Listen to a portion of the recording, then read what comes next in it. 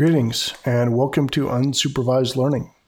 I'm Daniel Miessler, and this is a weekly show where I collect my hand-picked stories in InfoSec, technology, and humanity, and talk about why they matter. You can subscribe to the companion newsletter, which also functions as the show notes, at danielmiessler.com/newsletter. All right, this is episode 52. Sorry about last week. The podcast audio was messed up. I actually posted episode 50 in place of episode 51. So for anyone who got it through like a podcasting app, they basically just heard the previous week's episode, which is unfortunate. I did fix it, but it was already kind of broken and propagated. So that's unfortunate. But hopefully this week we'll not have that problem. So let's get started with the news. Information security first. The Islamic State has called for terror attacks tomorrow. Almost tomorrow. It's basically Sunday night now. And they're basically calling for attacking voters. So going physically in person and doing physical attacks. They're not really talking about cyber. They're talking about, kinetic, actual physical attacks. Of course, this is their typical style is to do this in a very decentralized way, which means they're basically mobilizing individuals in extremely small groups, as opposed to kind of an Al-Qaeda like big campaign deal. But it is worth noting that they have actually called for it and called their people to execute something. So we'll see if that does actually happen. Mass surveillance is set to become much stronger in the UK due to new parliamentary approvals on mass surveillance. So basically, they're kind of going all in. I mean, they've kind of already been there. I was there just a few weeks back, and the cameras are fairly ubiquitous. It's all over the place, but they're looking to basically organize, centralize, and sort of authorize in a very central and very core sort of way with as much approval as possible. So it looks like whatever level they're at, they're going to up level and even have more, which is interesting. I like the idea of being able to monitor and deter, but I also like the idea of privacy. So, or in their case, privacy. I really do think it's a trade-off, and I'm not sure what the right mix is, and I'm not sure anyone knows what the right mix is, but it'll be interesting to see what results they do get. Portswigger's James Kettle just significantly advanced automated web testing. So I did a post about this, a very, very interesting. So James is one of the main people over there at Portswigger, and he basically built into the burp scanner a way to send a request, send a probe, get a response back, and based on the response, send a follow-up set of probes that are basically somewhat customized based on the first thing that they got back.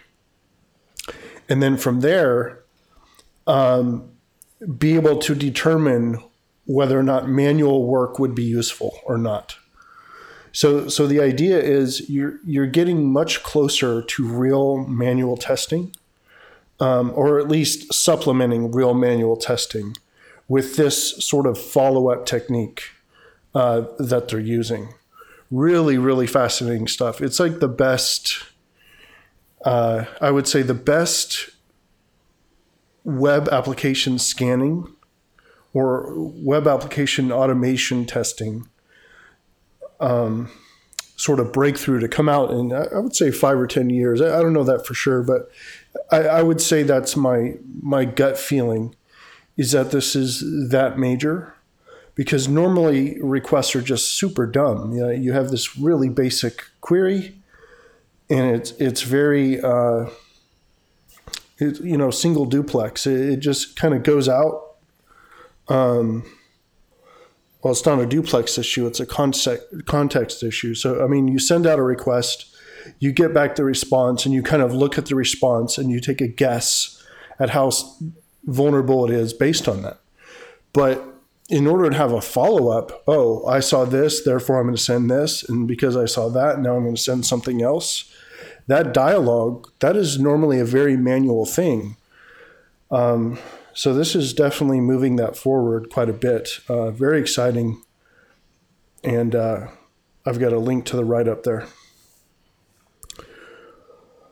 Computer virus forces numerous UK hospitals to shut down. So like hundreds of operations were canceled. Really interesting news, especially with all this IoT stuff going on. This was a computer virus. This was probably ransomware related, I'm guessing. But the fact that malware was able to stop, healthcare from being administered to hundreds of people, it's another example of the cyber conversation moving a lot stricter towards, or a lot further towards, the safety issue, the safety conversation. So, I mean, the closer you get to physical safety and physical harm and, bad things happening to humans, the more we're going to see change. And the farther away you are from that, where it's more abstracted, the more people are just going to talk about it and write articles and, be pundits or whatever. But as you start affecting, car safety, automated cars, someone's crashing into someone else, you're cutting out brakes on the freeway, like these sorts of things, especially when someone actually gets injured, those are going to actually drive change. The DDoS on the internet will raise attention, but not quite to the same effect as actually harming someone. So this is getting very close to that because, when you're doing operations or not doing them, you have the potential to make things worse and maybe cause some sort of harm. So it'll be interesting to see how these attacks continue to escalate and eventually cross that line in a very clear way. Which will dramatically change our response. So Tesco Bank, freezes all online transactions after money is stolen from 20,000 of their accounts. So like over the weekend, like 20,000 of their users. This is like a bank portion of a retail chain in the UK. And like 20,000 accounts were compromised with money stolen. So they basically just said, okay, take everything offline. We need to figure out what's going on. Interesting to see the follow-up on that. A team from Carnegie Mellon has figured out how to trick facial recognition software into thinking one face is another, a completely different kind of face actually, by putting on a pair of cheaply printed, like 22 cents to make, glasses. Like, think of like the old style 3D glasses that are just like super thin and cardboardy. Well, they basically did that with like some patterns on it.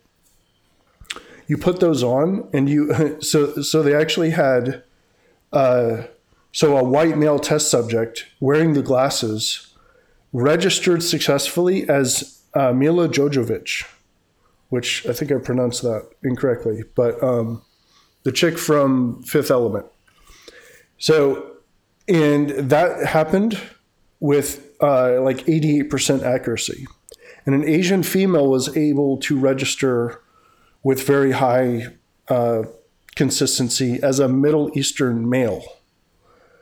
So maybe there's some work to be done on the whole facial recognition thing, or at least defenses against attacks against it.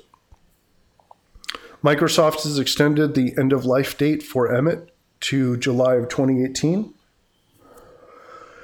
Oh, this is another cool one. Adobe researchers have found a way to capture an audio sample from someone, like roughly 20 minutes or so of audio, and then produce an actual text editor for making the person say anything you want.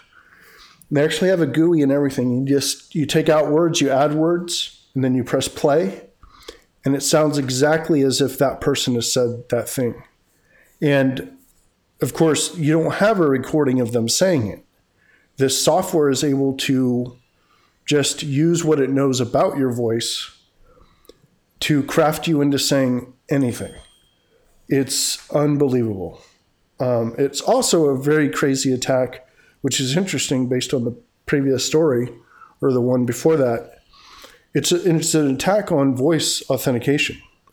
So we're adding all these things. We're adding face recognition into possibly the new iPhone. It's already in Samsung devices.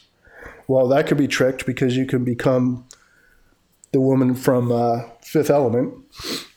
And now we can basically capture the voice from someone sitting at a Starbucks, or having a conversation wherever, and we capture their voice for 20 minutes.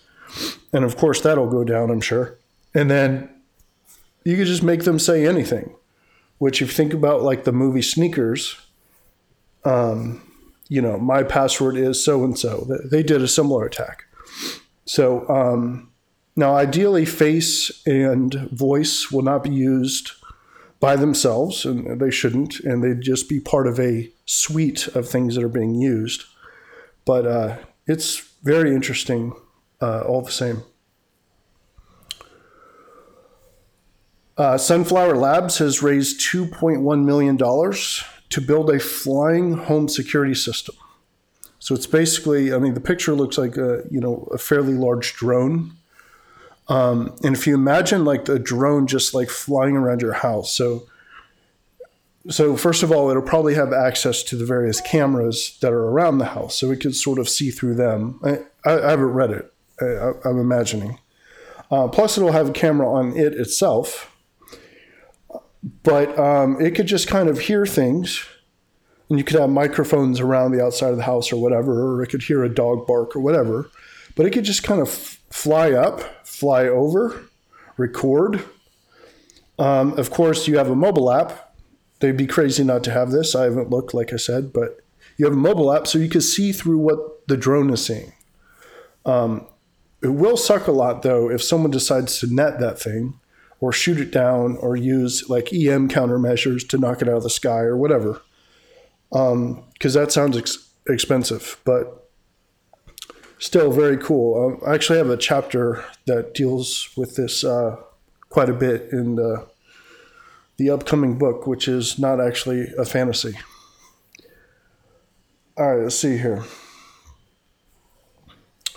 IoT security research is now legal through DMCA exemption.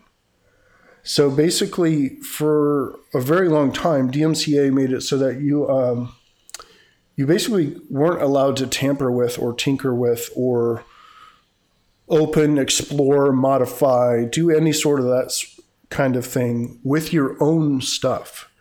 And basically an exemption just went into place that last 2 years that allows you to do that.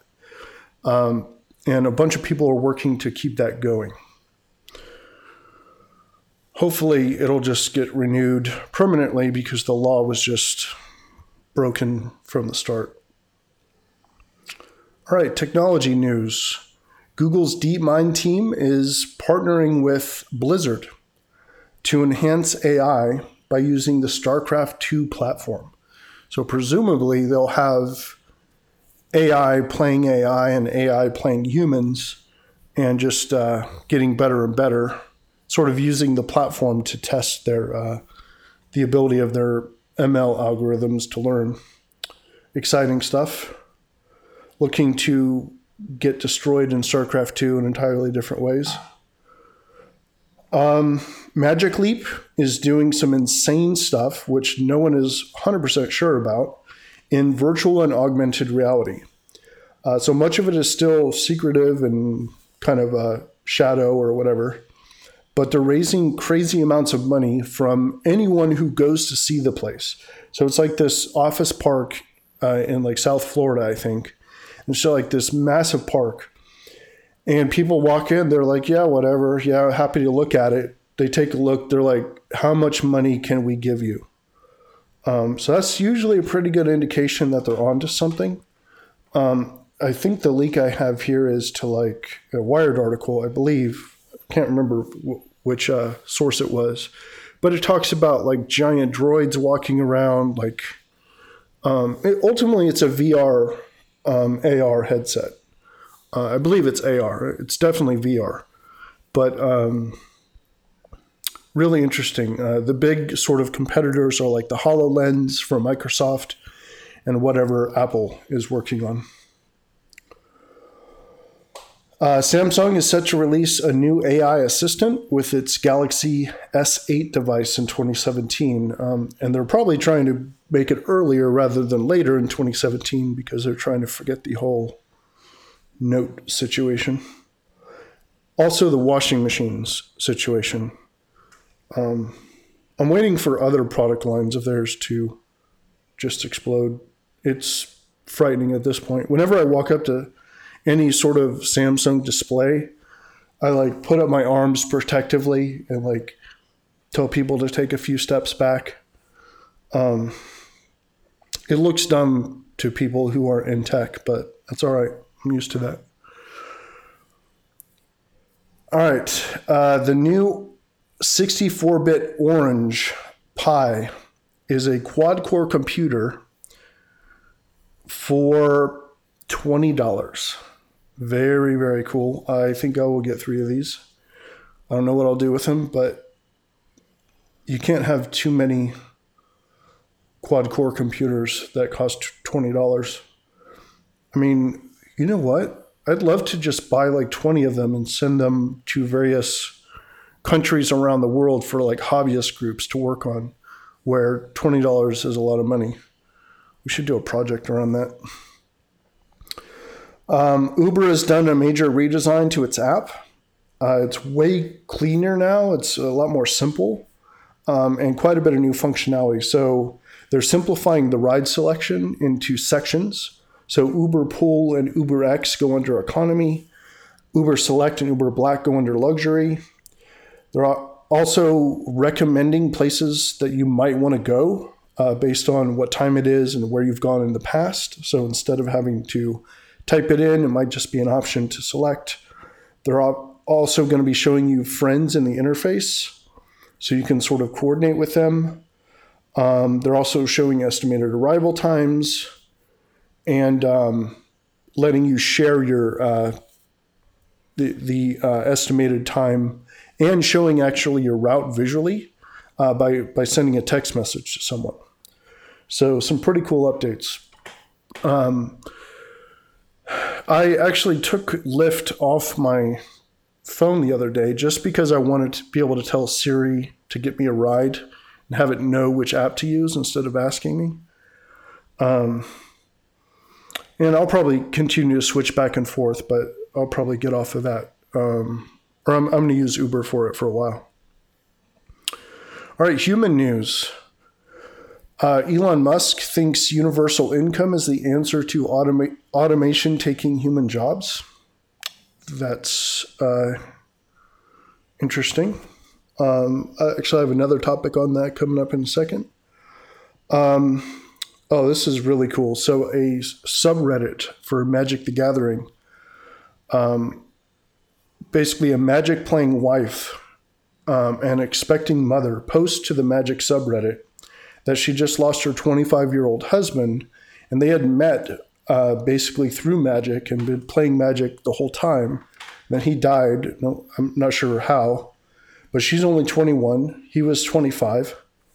And the top comment right at the bottom of her post was, "Know that all over the place, in many different countries and cultures, members of this subreddit will be turning them sideways for your husband the next time they play."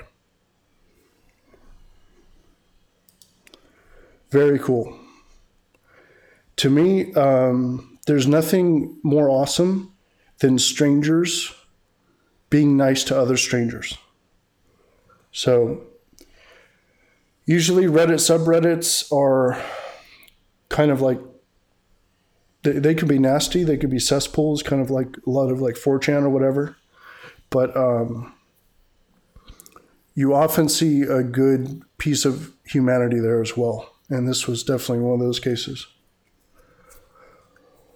A new Alzheimer's treatment is based on ultrasonic waves being beamed into the brain, causing plaque-removing cells to activate and basically clean up the tangles that are believed to be causing memory loss. So there was a mice study, and mice aren't a great. Turns out lots of things work on mice and don't work on humans. But in the mice studies, 75% of mice that they tested it on got a lot of memory restored. So some people are very optimistic about it. Hard to tell a lot with these studies, right? You read like 25 of them in like a week, and then you're like, are we going to see any actual progress out of this? But a lot of people supposedly are believing that this is one of the larger breakthroughs. So hopefully that is true. New study shows how the handling of negative emotions is key to well-being. This is interesting. I've got more to say about this around the lines of actually the closing quote for this episode. But the idea here is that if you try to bottle or ignore or otherwise control negative emotions, it could be bad. It actually reminds me of the recent movie. It was an animated movie about a little girl, and like it was up in her brain. I actually can't remember the name of it. Anyway, it'll come to me later. But it was basically about what's happening in her brain with different emotions. Like, so you have anger and you have happiness and you have sadness. I want to say Despicable Me. That's not it. Reminds me of that a lot, actually. Crap, that's super annoying me. Anyway, let's see. The idea is that when the negative ones come, and this was a big actual topic in the episode or in the movie, was that she actually had to embrace the negativity and sort of let it take its course and pass, which is a really interesting concept in sort of meditation as well. It's not quite the same because you don't really roll around in it and embrace it. You more so just let it go by you and observe it and let it pass.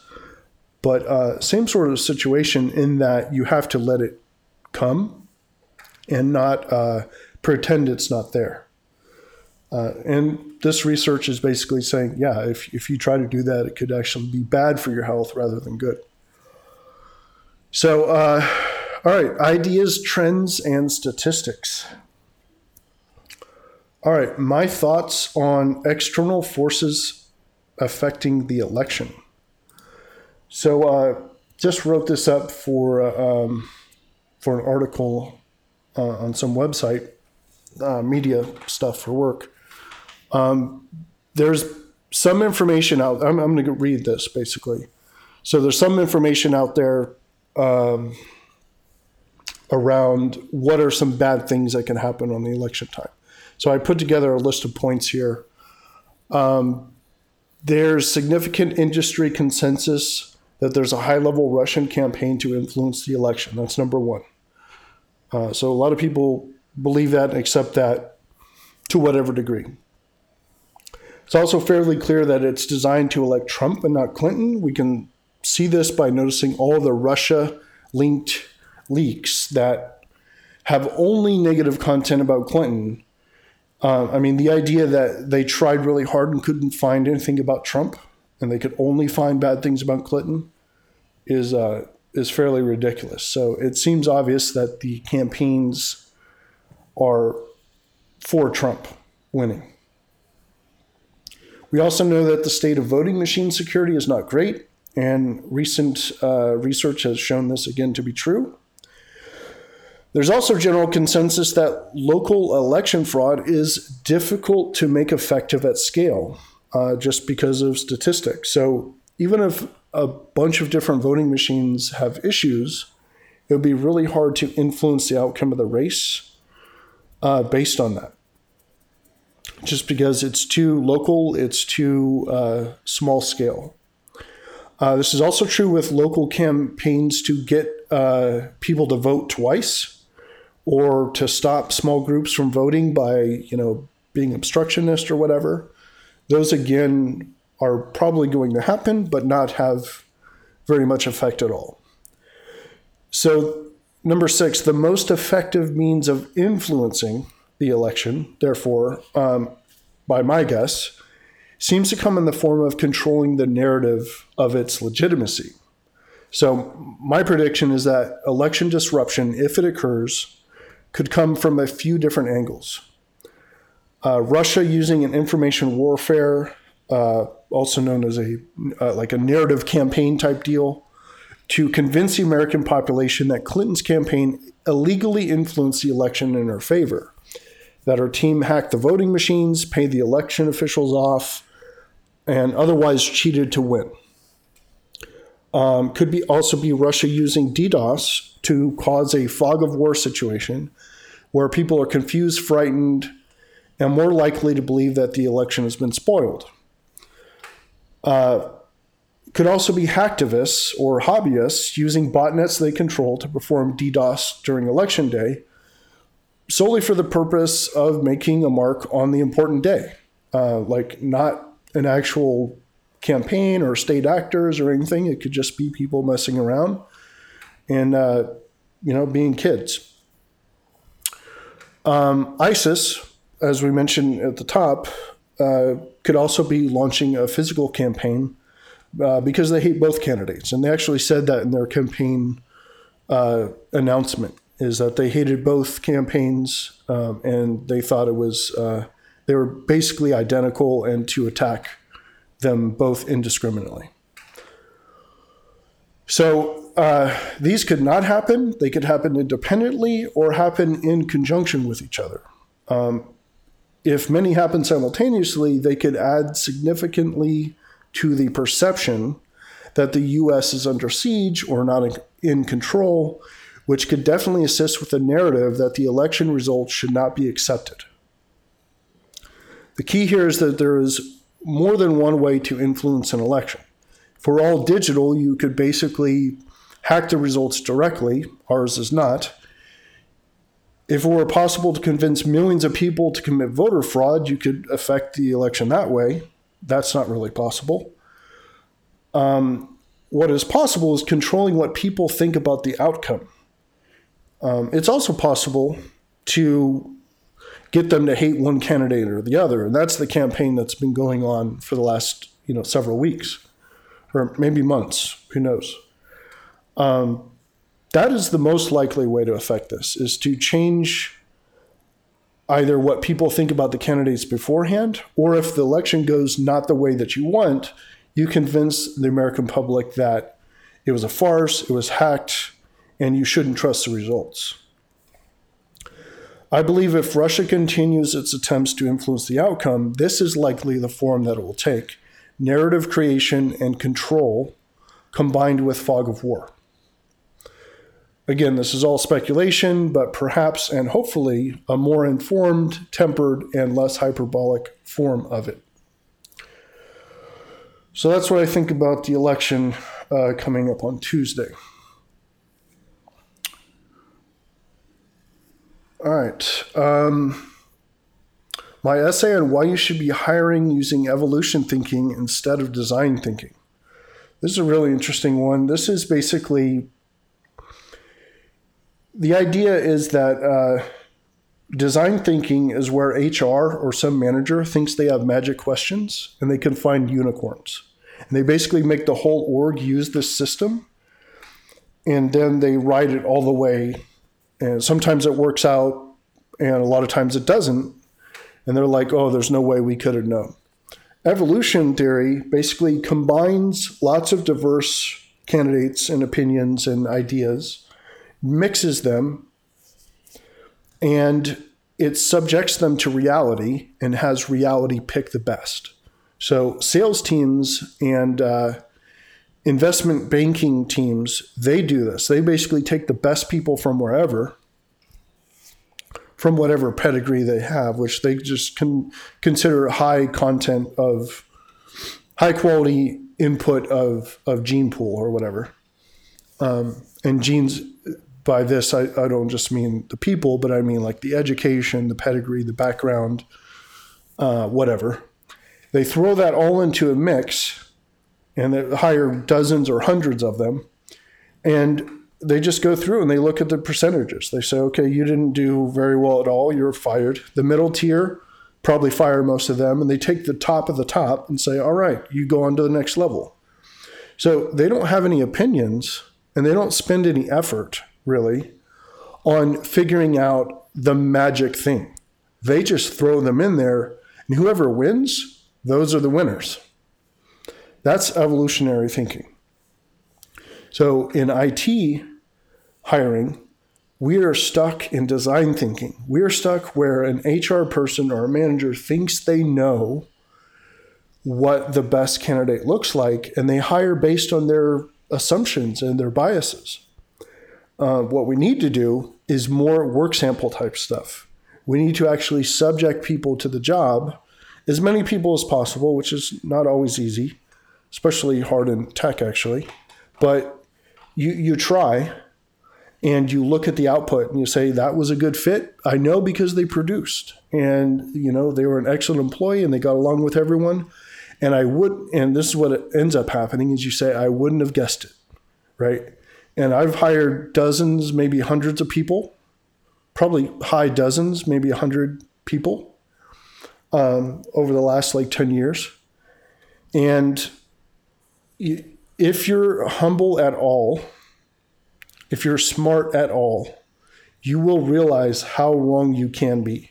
You will realize that your pet questions and your pet ideas are not necessarily right, and they can be wrong. You could find your perfect person and they end up not to work out at all.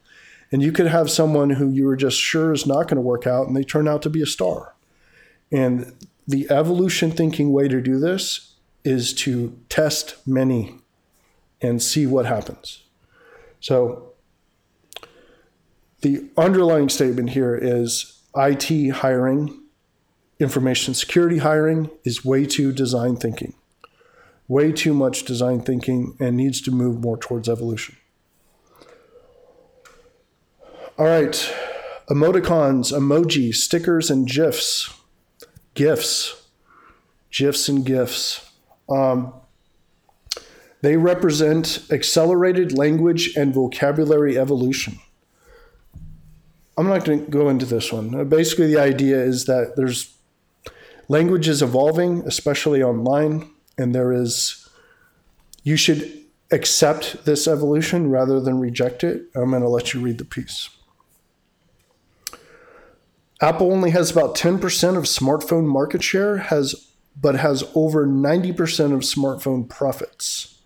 So over 1,000 companies make smartphones, but only Samsung and Apple actually make profit. Fascinating set of numbers there.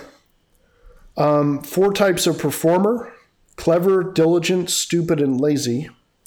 Usually 2 of the traits are combined. This was a interesting piece. It was some general, actually. Some general wrote this 50 or 100 years ago. Hell, maybe 1,000 years ago.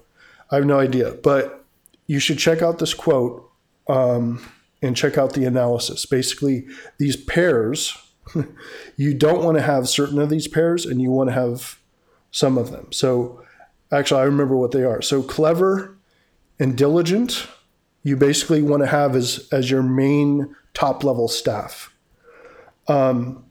Clever and lazy, you want to have as your top thinkers, your top vision people, because they're the brightest, evidently, according to this model.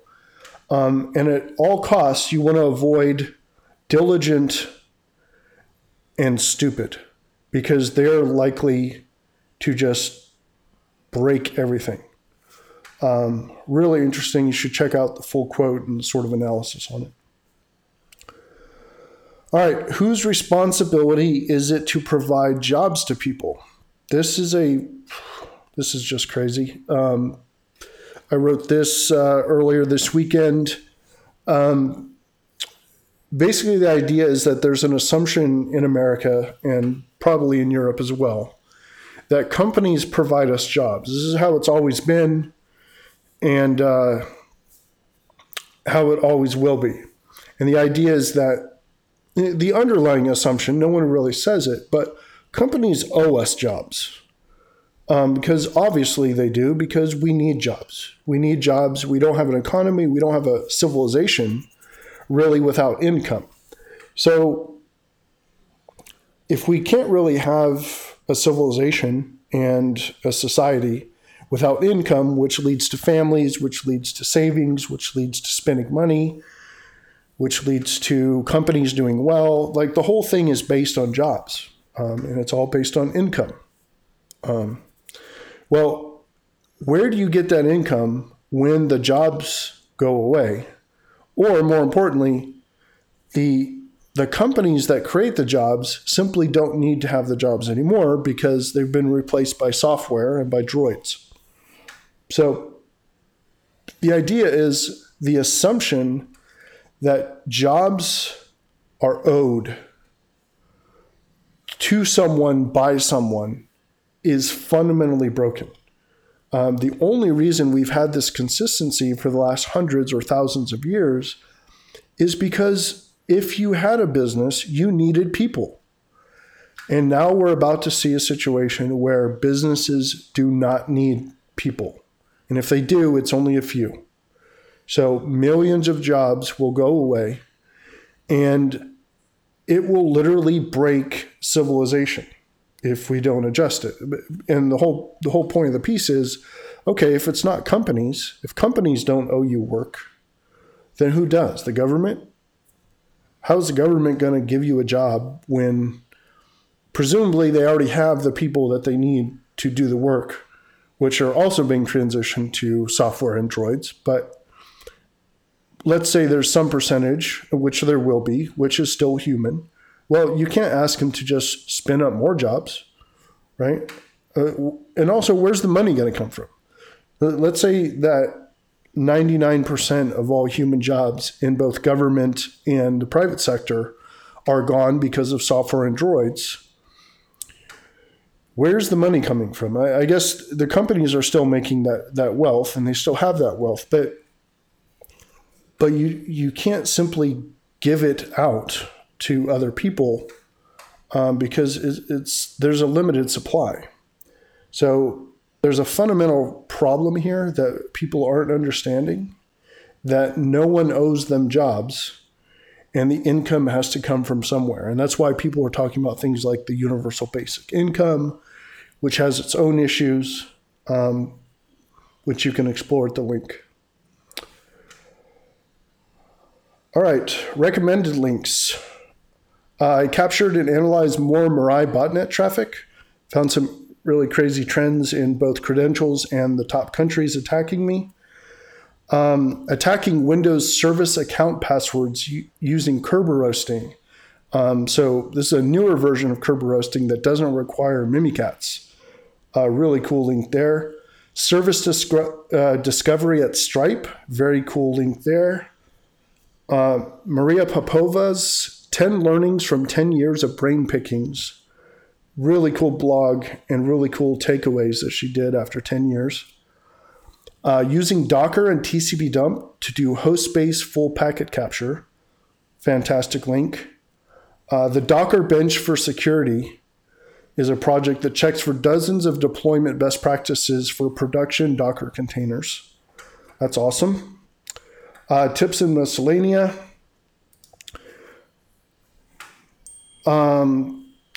So many people I know, including my buddy Sasha, are going crazy for Ubiquiti Wi-Fi networking gear. I'm not 100% on board yet, but I'm starting to get there because so many people are telling me about it. If you have this stuff and you like it, let me know. If you see a reason not to use it, let me know, because I'm thinking about redoing my stuff, and I want to hear about it. And I think that's it. So closing quote here. Again, Bertrand Russell, because I love the guy. To be without some of the things that you want is an indispensable part of happiness. I'll read that again. To be without some of the things that you want is an indispensable part of happiness. Bertrand Russell. All right.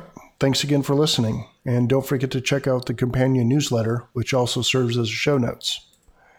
If you're not already subscribed, you can do so at danielmiessler.com/newsletter. And if you like the show, please recommend it to your friends and share it on social media. Take care of yourself, and we'll see you next time.